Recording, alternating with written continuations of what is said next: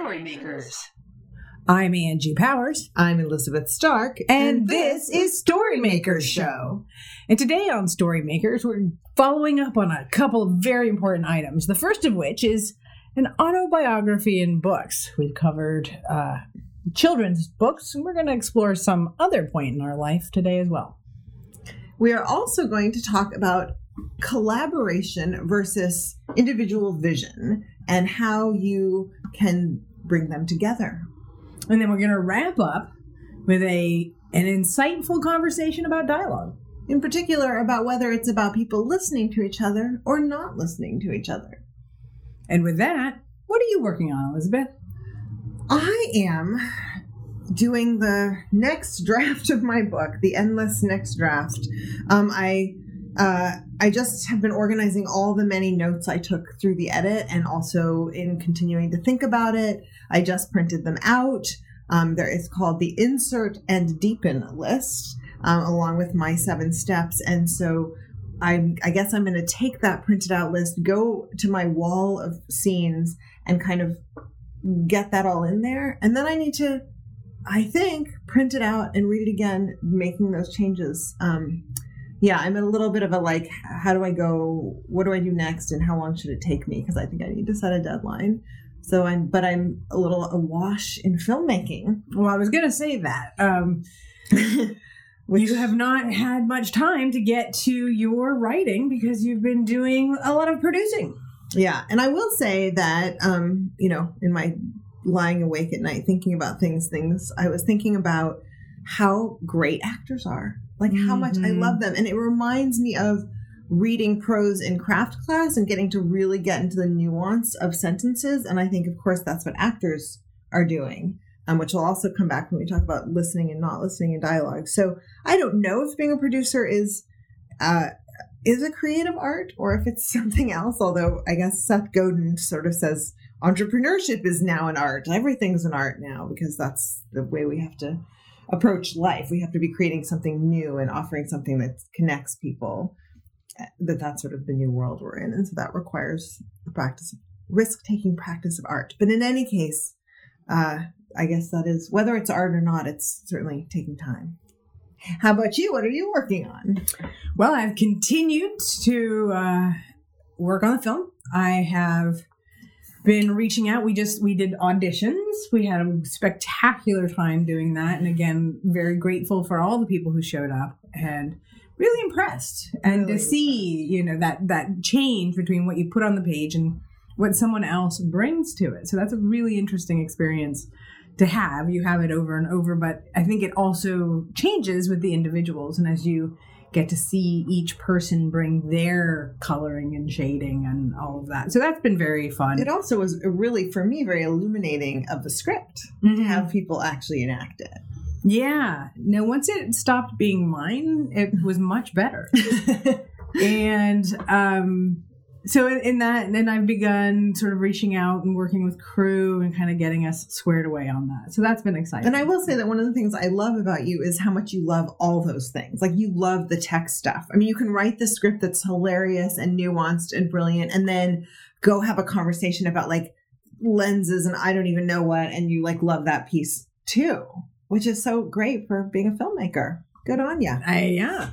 Hopefully will come in handy, save us some money. So that's what I've been working on. Awesome. All right. So let's talk about that autobiography of books. Yeah. So this is what we stumbled into is that you were like, okay, let's go to middle school. And I was like, middle school, I don't know. And I mean, I know I was a voracious reader and I'm like, Emily of New Moon I loved, but I don't have that same thing that I have for childhood and then sort of for college, which I will say in my own defense, I started college at 17. So it's like high school. There was sort of a lot of trauma that I know I was reading through, but perhaps I was just blocking everything. But anyway, I mean, I remember reading things and I guess what I'll say for the middle school, I'm just going to go first, is the books that I remember that kind of stand out for me are not books that are sort of warm the cockles of my heart beloved as so much as intense. Bonjour Tristesse, which I think is François Sagan, I believe. Maybe I'm not. Maybe that's wrong. Anyway, it'll be in the show notes. very sad little book about a womanizing father and a young daughter, who is watching these relationships and kind of ends up sabotaging one that might be more mature because she can't handle it. And I don't know, it was very, I guess, autobiographical in a certain way. I don't think I sabotaged, but I think my dad did. Anyway, so that was a really sad book. I feel like there was another really sad one, but anyway, that just, it was more kind of this sort of adolescent coming to terms with life and how complicated and sad life was. I wasn't very protected, I think. Well, it's interesting that you're talking about that because our kids are in 4th grade right now, and they are in a combined 4-5 class, and I'm looking at the things they're reading and, are part of the classroom library. So they aren't necessarily reading the books I'm about to list, but a lot of them are either really scary, like the Goosebumps one, horror, really sad, like, Old Yellers, 4 or 5, 6. Yeah. I think that there's something about the age that also reflects the kinds of stories that the kids are actually experiencing. There are things in their world that are scary and that feel out of control or bigger than they are. And so it's sort of thrilling to read these books where they get to practice having that fear and coming out of it, but also having that grief, having those things, the world's opening up. So it's interesting when you're like, oh, these things that hurt my heart. And I think at the same time, we use literature as a way to sort of practice for life in some ways. And so I think just seeing, a lot of stories about kids surviving in the wilderness at this age, a lot of stories about, and as you get into, that kind of dystopian future that seemed to be like a runaway genre for a period of time. And again, for slightly older kids than ours. But, I think that it really speaks to, even though our world is changing and we're more integrated and all these things, that kids are coming to terms with different life lessons. And that their literature, the things that they buy and are excited about, reflect those lessons. I guess so. Yeah. It's funny because I did read voraciously through this whole time period, but I also think of plays. I loved musicals, and I loved and certain movies like 9 to 5 was, we sat through it twice. We might have been a little late, so it might have been late, but and just laughed our heads off because it was so reflective of, my mom's life as a secretary and all of that. And I remember there's one line where one of them says, "No, I don't want to talk to the dog right now." And it was like, I was always saying to my mom, "Do you want to talk to the dog?" So anyway, those were sort of some of the more lighthearted things. Yeah. How about you? Well, I think also those sort of middle grade novels don't stick with me in quite the same way. Interesting. I do remember my dad had a bunch of Hardy Boys mysteries, which we read. Oh, loved. Yes. Loved. So, I had a somewhat rural childhood. We were not going to the library all the time and doing that kind of stuff. The library we had was at school was, great, but it wasn't big. And so I think that my experience was, what did my parents have left over from their childhood? That's how I became, that's how the Oz books were introduced to me, because they had been my mother's, the literal copies that my mother had had as a child. And the Hardy Boys books, I think, may have been the literal copies that my dad had. And so we had, some books that we would get, but we weren't awash in options. So I think that's part of it. And so I think that also meant, I think I told you this, as I was graduating 8th grade, and it was sort of the summer before my freshman year, I was laying around reading, and my dad had a collection of Hemingway novels, and I think I was reading A Farewell to Arms or something. And my dad's like, "What are you reading?" And I said, Farewell to Arms. And he's like, "Well, Hemingway is 8th grade. Here, it's time for you to read some Hermann Hesse." And so, Antigone is preschool, right? And then Hemingway, yes. Middle school. And so that really I was so excited about Hessa in high school, and reading Damien and reading about the relationships in that book. Certainly were things I missed because I was that particular age, but it was engrossing, and I loved Hessa all the way through college, or, all kinds of things. I read a bunch of his stuff, Glass Bead Game being one of my favorites. So for me, it wasn't really until high school that I got sort of the emotional piece in that same way. I remember reading East of Eden in high school. That was amazing. East of Eden tore me apart. Incredible. Yes. Incredible. Yeah. I want to say, and then I have a question about this, but I just want to say that I also remembered poetry was huge for me in this, Alice Walker, like early high school and all the way through, but through college and whatever. But Alice Walker's, little volumes were amazing. And then my mother was given a gift of this book of, I think it's called On My Way Running, poems by women or something. And I just loved it. It was like this wisdom, this like distilled wisdom about how to live. And I, still remember lines from it. But I have a question for you about the books you've been mentioning, because in the childhood segment, really what we discovered was that the worlds and the kind of the magic of the worlds were that was sort of a key element. Mm-hmm. Do you think that, you mentioned emotion here, do you think it's shifted from the worlds to something else, like the ideas or the... In certain ways, I never identified with Dorothy Gale. Right? It wasn't, I was how about Ozma? I loved Ozma, and if I did identify with Ozma, I think that was sort of more of my nascent gayness, that, the story of Tip becoming Ozma, the story of, the relationship that Ozma and Dorothy have is like these best friends, and, But back to the later books. But the later books, for me, like East of Eden, I really connected with the cow. The cow character was someone that was just really understood that desire to want someone outside of yourself to love you enough. And that was something that, I think is very teen, angsty. And I would say with Hessa, it was, the worlds were still there, very much so. They're very, even though they aren't fantastic in quite the same way, they were foreign enough to my own experience that I think the worlds did draw me in. Yeah. Great. Well, we would love to hear from other people about this journey through life in books, a life in books, and we will continue to step up through the years in future episodes. But let's talk now, as we're kind of in the thick of this collaboration, about collaboration and vision. Tell me why this is coming up for you right now. Well, I'm in the middle of talking to people, connecting with people around doing this project with me. And, you're the first person that I had to have that conversation with.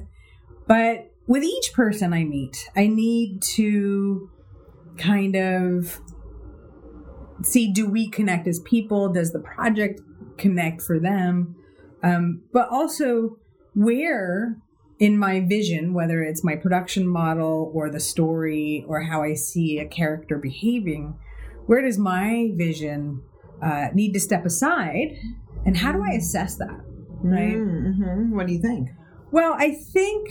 is it ever just the gut sense of, that's a better way? Well, honestly, I think, it sounded really intriguing when I proposed that question.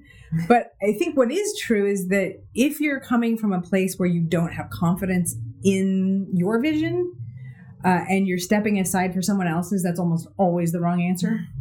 And if you have confidence in your vision and you understand why you have confidence in your vision, then I do think you have that gut reaction of like, that takes it even further. Mm-hmm. That takes it where I love where it's headed and it resonates in alignment with your vision. Yeah. When I was in graduate school, I had this period of time and maybe a little bit afterwards, because I was getting workshopped so much, And I could see, and then I was also witnessing the same people who were workshopping me, workshopping other people. And so it became very clear to me when something was helpful for me and when it wasn't. And I don't know, it was this blissful thing where I could say, that's what I need and that's not what I need. And it wasn't always in the moment. So I would write down notes as I was listening to people. And sometimes the thing that seemed brilliant in the conversation of the workshop would later turn out not to be helpful. And the thing that seemed so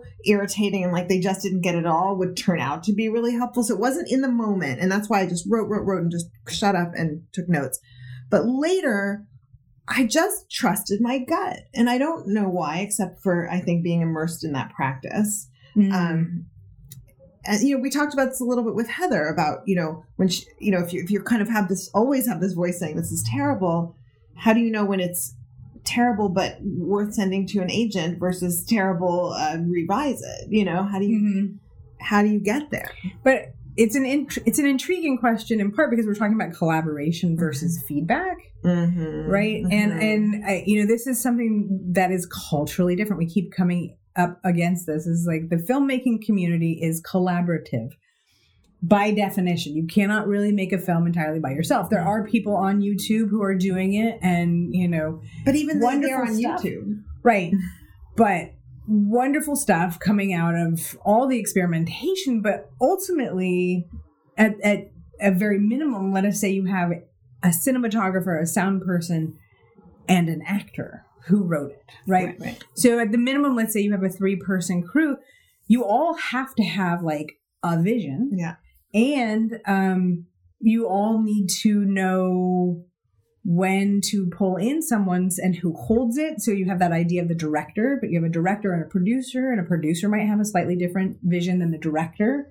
Well, it reminds me of our short, Little Mutinies. Yes. Which we directed. We had, in fairness to us, we had 2 sort of approximately 1-year-olds. Mm-hmm. And we co-directed. We co-wrote it based on your play, Little Mutinies.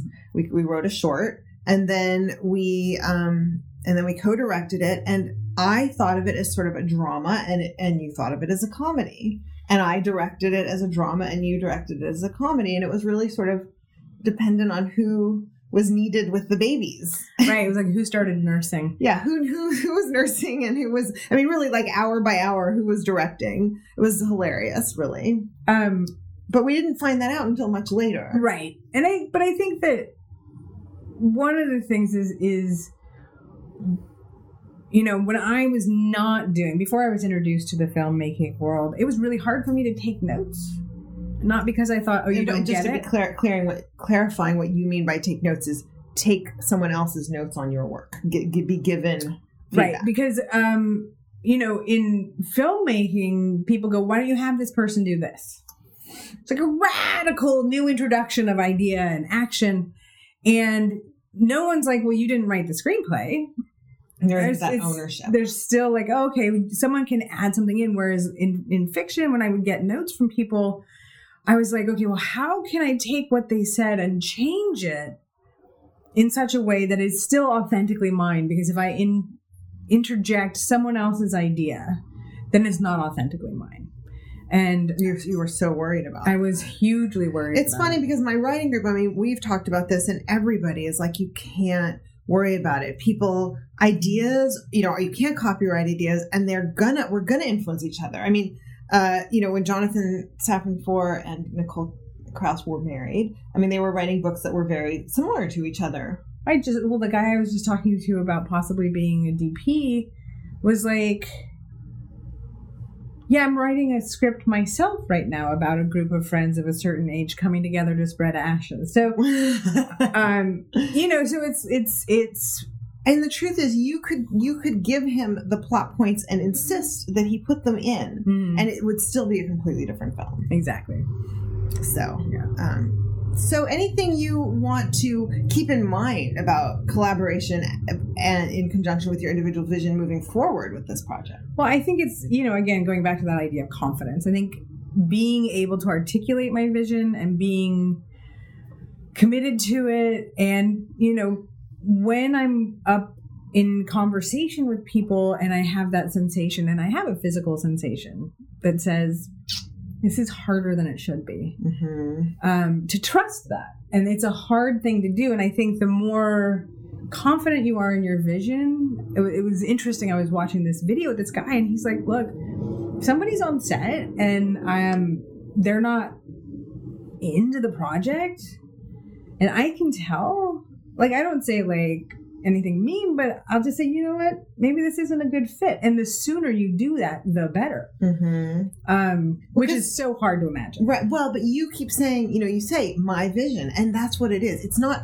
the vision. It's not the truth. Mm-hmm. It's not even the best idea. It has to be yours. And then you choose people to be your team. And so then you are open to their ideas, but again, with the filter of, is this expanding the vision, or is this kind of veering off into some other direction? Yeah. Right? Mm-hmm. Yeah.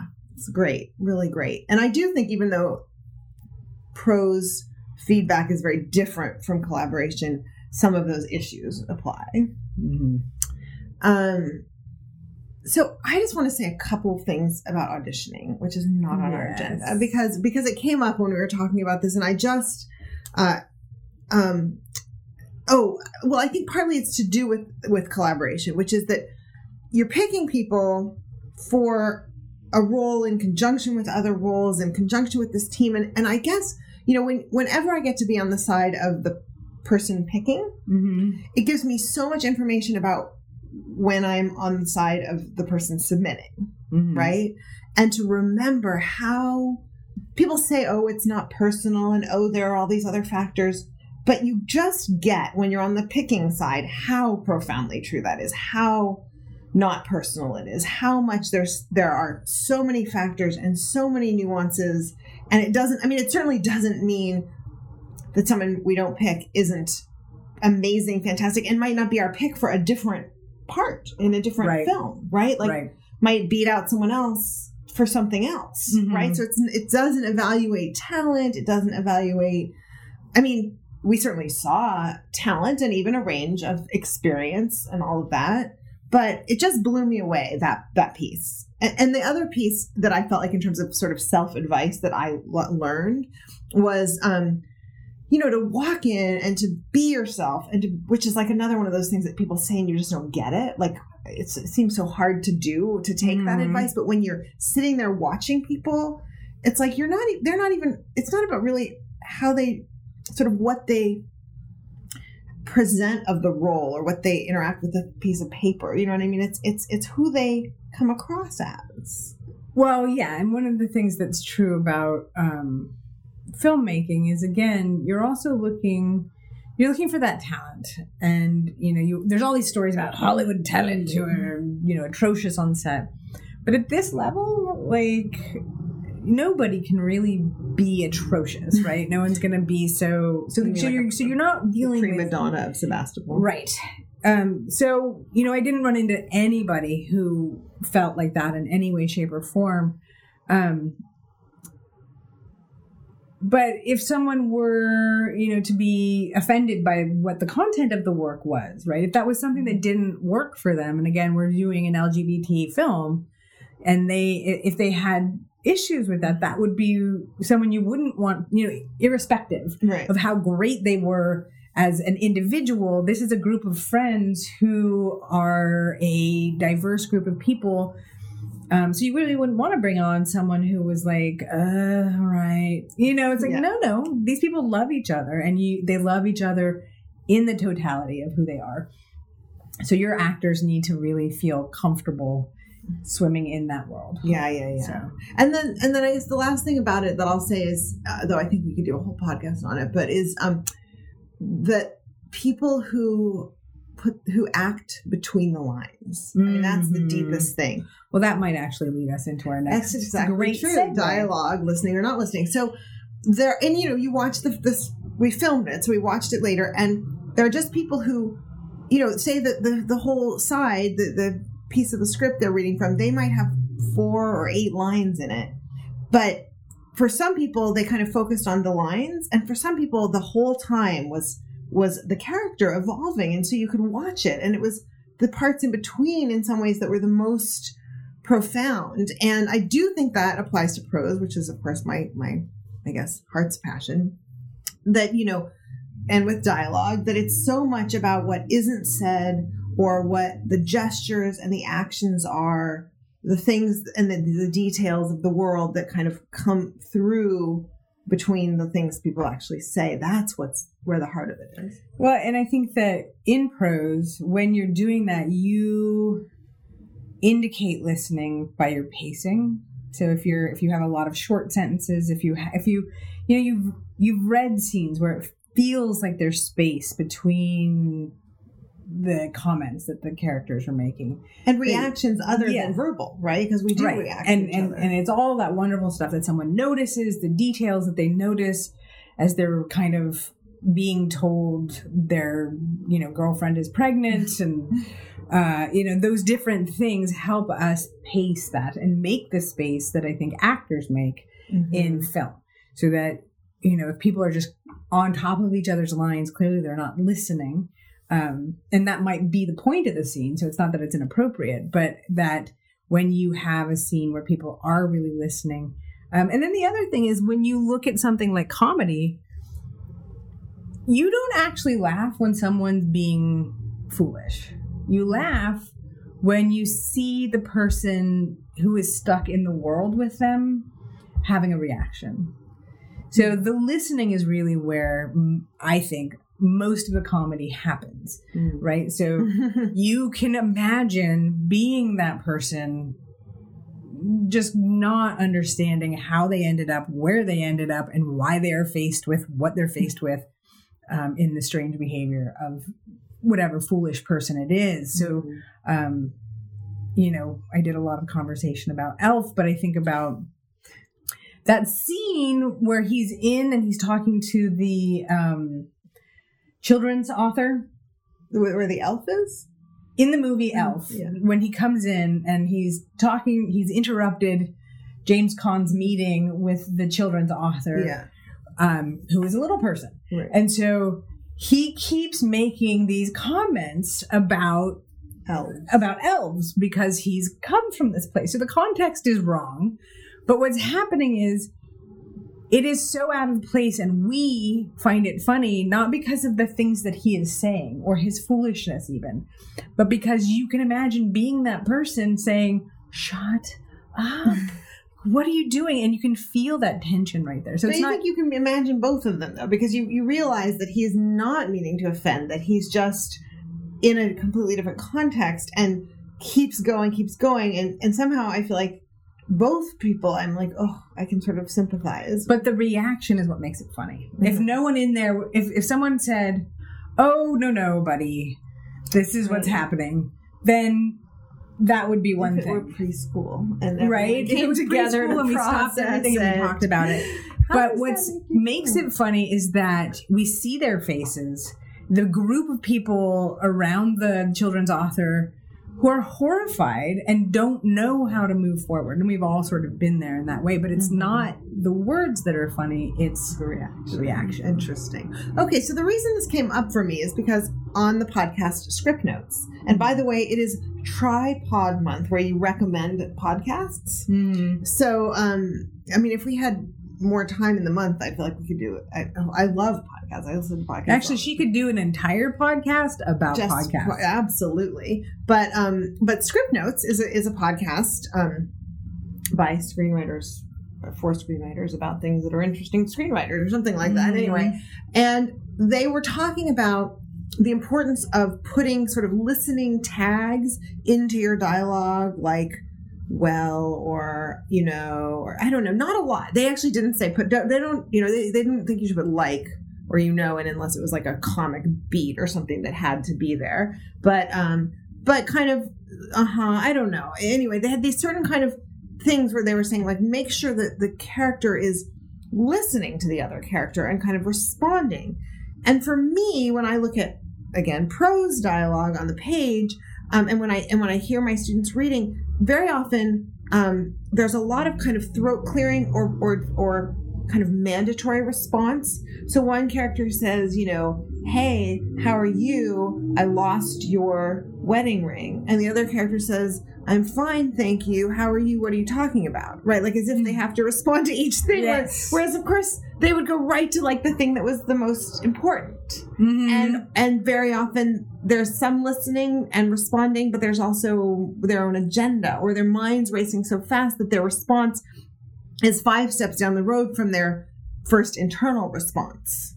Mm-hmm. Do you know what I mean? Mm-hmm. So, yeah, that's, so. What's interesting, this is actually making me think about a book I read that was by a British director about acting. And one of the things they said was react, then say your line. Mm. So you would have a physical reaction to whatever was happening, and then you would say your line. So that the line really wasn't the thing, and how we as consumers of media see and respond to that moment. Mm. So it's interesting. Yeah, that's great. Well, there's more to talk about with all of this, but it is time for Steal This. Amateur poets borrow, said T.S. Eliot. Professional poets steal. What have you come across in your wanderings and readings that you would like to take and make your own?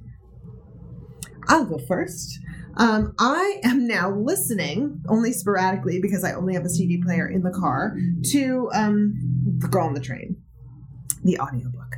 And I was driving to a panel in Petaluma that I was on last night, and I was listening to it. And the first narrator, so it shifts, I think, among 3 narrators. The first narrator has a very idealized picture of these other characters whom she actually, it evolves, but early on, doesn't actually know at all and is only making up names for them, making up lives for them. She's got this whole kind of very idealized view of them. And then the second narrator is one of them with a different, obviously her actual name and her actual life. And it really reminded me of the distinct impressions, a character will have, different characters will have about, say, a single character. So in my own book, thinking about, the daughter's impression of her no longer around mother, the father's impression of his no longer around wife, and how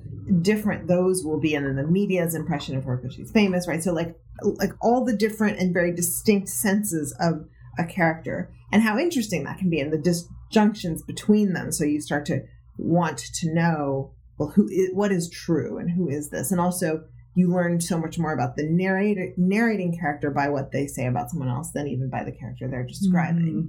So that I really did. I thought, okay, I wrote a note to myself. I actually dictated a note to myself because this is all happening while I'm driving, saying, make those portrayals of the characters from the different other characters' points of view very distinct, mm-hmm. and then play them off each other to raise questions.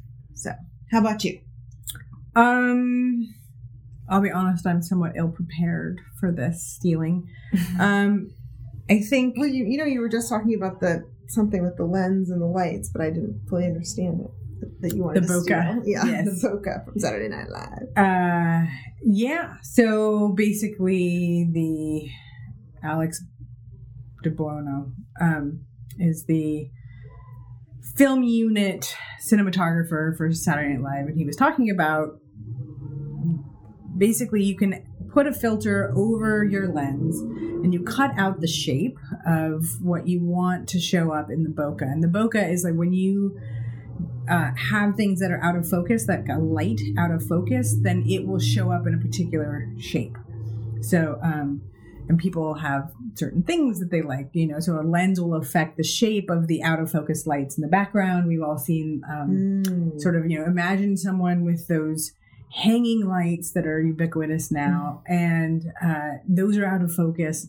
Well, if you use a filter and you've cut out a shape that's, there's a mathematical correlation to the length of the lens and the size of the... You love this stuff. Kind of do. Anyway, you can make those out of focus lights into in focus shapes. And so So weird. So they did it on Saturday Night Live, but he got it from, so he himself had stolen it from wedding photographers who had done things like hearts. So the bokeh, those out of focus lights in the background would be in the shape of hearts or, snowflakes or whatever. And they did it for Saturday Night Live. And you're like, I'm going to use that. And what I thought would be fun is like either in the credits or in the fundraising to put the characters' names into the out of focus lighting, the bokeh. Awesome. Yeah. So you get to steal tech things too. So please write to us at questions@storymakersshow.com. Please go to iTunes and review us. It's not as super intuitive as you would think, but if you have to sort of click on the show, not the episode. If you do it on your computer, it's easier, and then go to reviews, and then I think you have to scroll all the way down and click add one. We'll put it in the show notes. We will. It's because, geez, Louise, iTunes, don't make it so hard for people to go, and then you say how many stars, 1, 2, 3, 4, 5, and then you write a little description of what you love, like, or hate about our show. And just so you know, 5 is the base of the pentatonic scale, which is what a lot of guitar solos are based on. So use that when you think about how many stars to give us. That's obscure, but we so appreciate reviews. They really help spread the word about Storymaker Show, and we hope that you have a wonderful writing week.